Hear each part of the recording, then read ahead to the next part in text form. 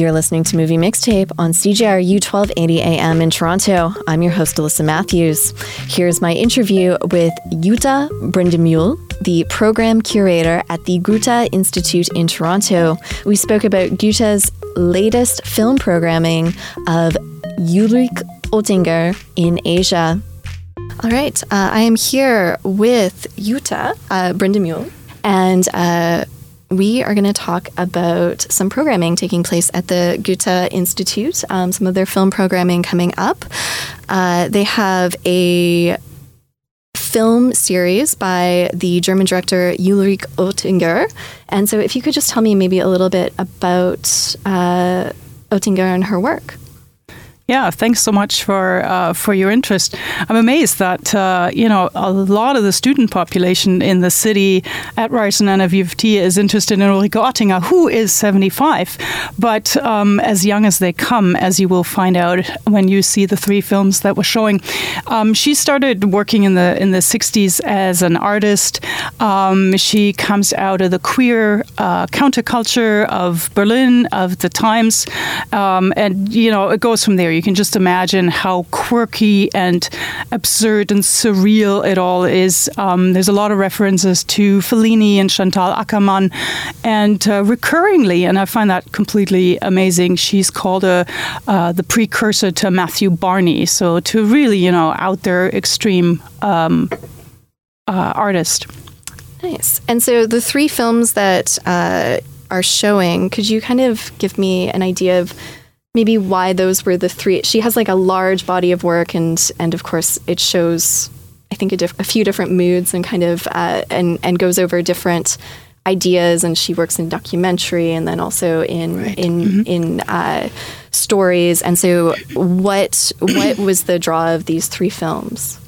Yeah, you're quite right. You can't do Ulrike Oettinger justice in just three films, but I chose them wisely, I hope, to show a bit of the amazing range of her work. Some of her films are not either or. They're not feature films or documentary. For example, the last film we're showing, a completely wild ride. Some people call it the lesbian Lawrence of Arabia. It's a road movie in a way on the Trans-Siberian Railway. It kind of flips in the middle being after an hour and a half. It flips from sort of crazy, surreal narrative film into documentary style. So she always goes back and transfers cultures and styles quite a bit. And we just decided to focus on her love of Asia and Asian cultures. And I really mean Asia. She's done films in Korea, several in China, in Mongolia, famously, two of them, and one we're showing. There's also the one that we decided to show is called Exile Shanghai, which is also harks back to her Jewish heritage, her own Jewish heritage, although she wasn't a refugee. That deals with the Jewish diaspora, the European Jewish diaspora in the Chinese metropolis. It's a beautiful film because it speaks a lot to her approach to how you look at other cultures. She always looks at it both ways, like who leaves traces, which traces where. So she shows how the Jewish diaspora left traces in Shanghai, but also how Shanghai and China left traces in the Jewish diaspora who actually moved on to San Francisco. So most of these witnesses, some of them, of course, are now dying. And she captured it just as it was possible. Have kind of carry Asia in them, just like I think Ulrike Oettinger does. She has a story how as a 6-year-old she had the first encounter with Mongolian art and was fascinated and hooked ever after. I guess it's interesting to think of someone that had access to artwork, because she's someone that came up within an artistic family, that's sort of the thing that stuck with her. You're certainly right about her love of the arts and really everything. Her father was a painter, but in all the films that we're showing, there's opera, there's kabuki, there's any kind of like wild performance, live music on the train, the Trans-Siberian Railway that I just mentioned. There's frequent literary references in her work. I wouldn't tie her down to one particular culture. And of course, outside of that body of work of her Asian films, so to speak, there's a whole range of other films. to her, I would just wonder what Ulrike Oettinger would say. She would probably say it doesn't matter because place doesn't matter. There's one famous brilliant film that's maybe a bit too wild for this particular series. It's called Madame X, and it's about a female pirate in China. And she wanted to make it in China in the 80s. So we're talking before the fall of the wall, right? And it just couldn't happen for technical and reasons and censorship reasons. She had to make it at home being Lake Constance, which is at the border of Germany and Austria and Switzerland, where she grew up. So she made this Chinese film, so to speak, right in the middle of Germany. She just, again, the transfer of culture, that's what's important to her. It's all in the imagination. I think that, when you say that sort of transfer of culture, and then the films you chose, which you're showing them with a number of other cultural institutes in Toronto, I think that maybe shows. I guess I'd be interested in your thoughts about what that shows about Toronto culture, in the fact that these are sort of these German films, but that they touch so many different communities and are specifically being shown with these other communities with as stakeholders in it. Yeah, I didn't program them that way, but of course then when I had programmed the series to, hopefully sort of make sense, it goes from Japan to China to Mongolia and shows different styles in her work. And then I realized, oh my God, I have to talk to the Japan Foundation. Oh my God, I have to talk to the Toronto Jewish Film Society. Oh wait, I also got to talk to Inside Out, and everybody came on board immediately. She's a feminist, so the MUF Society is co-presenting the whole series. Hot Dogs and Point of View from a sort of documentary perspective. And again, it's not clear cut. So we're all co-presenting these films. The feedback has been phenomenal. Something absolutely amazing actually happened an hour ago. As I walked out of the office, we got a phone call and somebody wanted to reserve 7 tickets to Exile Shanghai, that film about the Jewish diaspora. And the person actually said, I am one of them. I grew up in Shanghai as a German Jewish child in exile, and I want to show. I've heard about this film. I've never seen it because these are rarely seen if you don't see them now. That's sort of the beauty, but also the sad thing about the presenting European art house far away from home in a way is that I get to show these films. Some of them are Canadian premieres. I was surprised myself that Under Snow, the fairly recent and quite accessible and very beautiful Japanese film, so to speak, of hers is a Canadian premiere. Nobody has ever shown it, while the Japan Foundation and the Goethe Institute in Japan have co-produced this film. So anyway, I'm really looking forward to that particular screening next week where, there will be a survivor in the audience, somebody who can actually, talk to us about that experience and see how they relate to these 6 characters that Ulrike Oettinger interviewed for the film. And again, with that, her queerness kind of just comes in, and it's completely natural. It's always there. People always ask me, so, which film is particularly lesbian or queer? And I'm like, I don't know, none or all of them. Because, it's also pretty gutsy to talk to Holocaust survivors that are well in their 80s, some in their 90s. And one of them is a gay man who talks about, the gay clubs in Shanghai and what that looked like in the 30s. And it was pretty wild, apparently. Can only imagine. You had just mentioned sort of what films are feminist, and that it's all or none of them. And I'm sort of interested in, I guess, in her work. The fact that she was continually creating work that was focused on the stories of women, and also was a woman in film, creating and producing. Can you, I guess, maybe talk more about that and sort of her history within cinematic, in filmmaking, I guess? Yeah, that's a completely fascinating but very complex story. I would call her a feminist filmmaker. Whether she'd probably agree. She certainly is a very consciously, and always has been, very early on in the 60s, 70s, been a female filmmaker. She's also known, and that speaks, of course, towards, the kind of person she is. She's been working with the same kind of people, artistic teams, as well as crews for decades now. And some of her tech people are women, and that was not normal. That still isn't normal, frankly, and it certainly wasn't normal back then. But she also decided early on to self-produce a lot of her work, because you're quite right, she falls outside of a lot of these categories. So when people who know their way around international cinema think of the 70s, say, in Germany, Werner Herzog, Fassbinder, Wim Wenders maybe come to mind. These kind of 4 or 5 very strong male filmmakers who formed the so-called New German Cinema. There was one particular woman in that realm, that was Margarete von Trotta, and I just finished a retrospective on her work.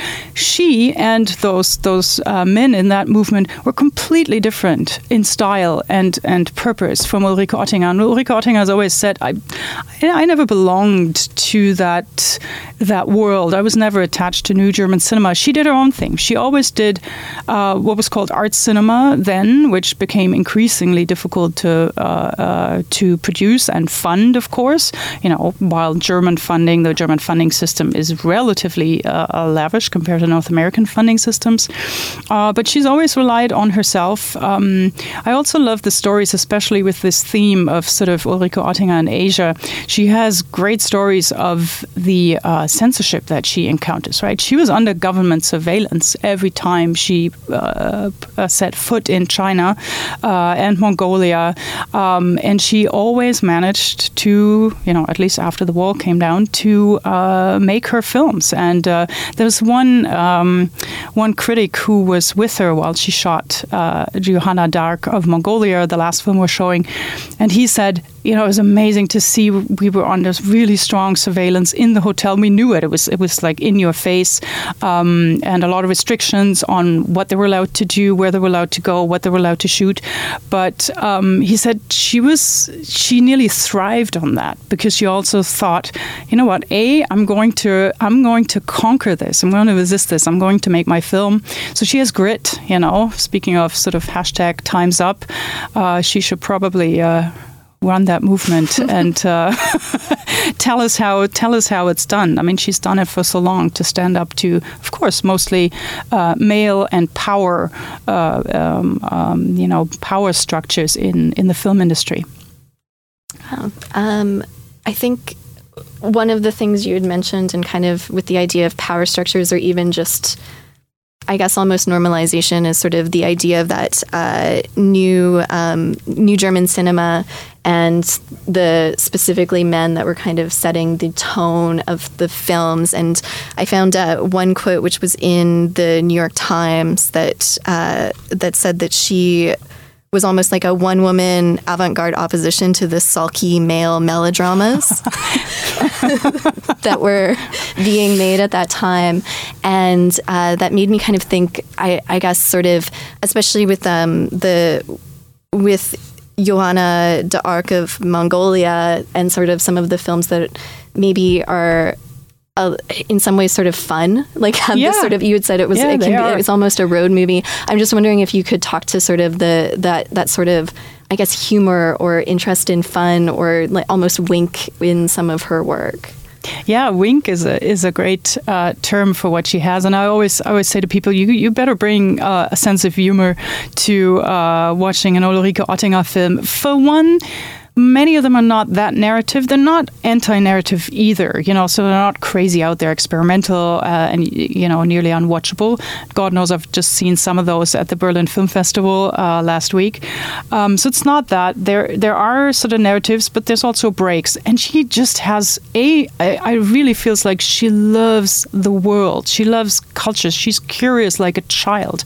And she still is. We're showing, as you said, one documentary, not by her, but about her, that also comes out of the Berlin Film Festival, that has honored her with the Queer Teddy Award, the Lifetime Achievement Teddy Award, among other things. And I think what makes her successful over, 5, nearly 6 decades of work now, she's just finishing up her next documentary in Paris as we speak, so she hasn't stopped working, is that humor, curiosity, that love of people, and that acceptance and tolerance. She just lets people be. One of her cult films is called Freak Orlando, and she means it.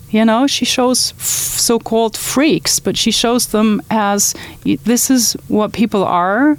She's absolutely non-judgmental, I find, and maybe that makes it, not easy to sort of find answers if people are looking for sort of political direction or answers from her. She's not going to give you that, but she's going to give you ample fodder to sort of, form your own sense, more a sense than an understanding. It's not all super rational. You can't always ask for, what's the motivation for this character?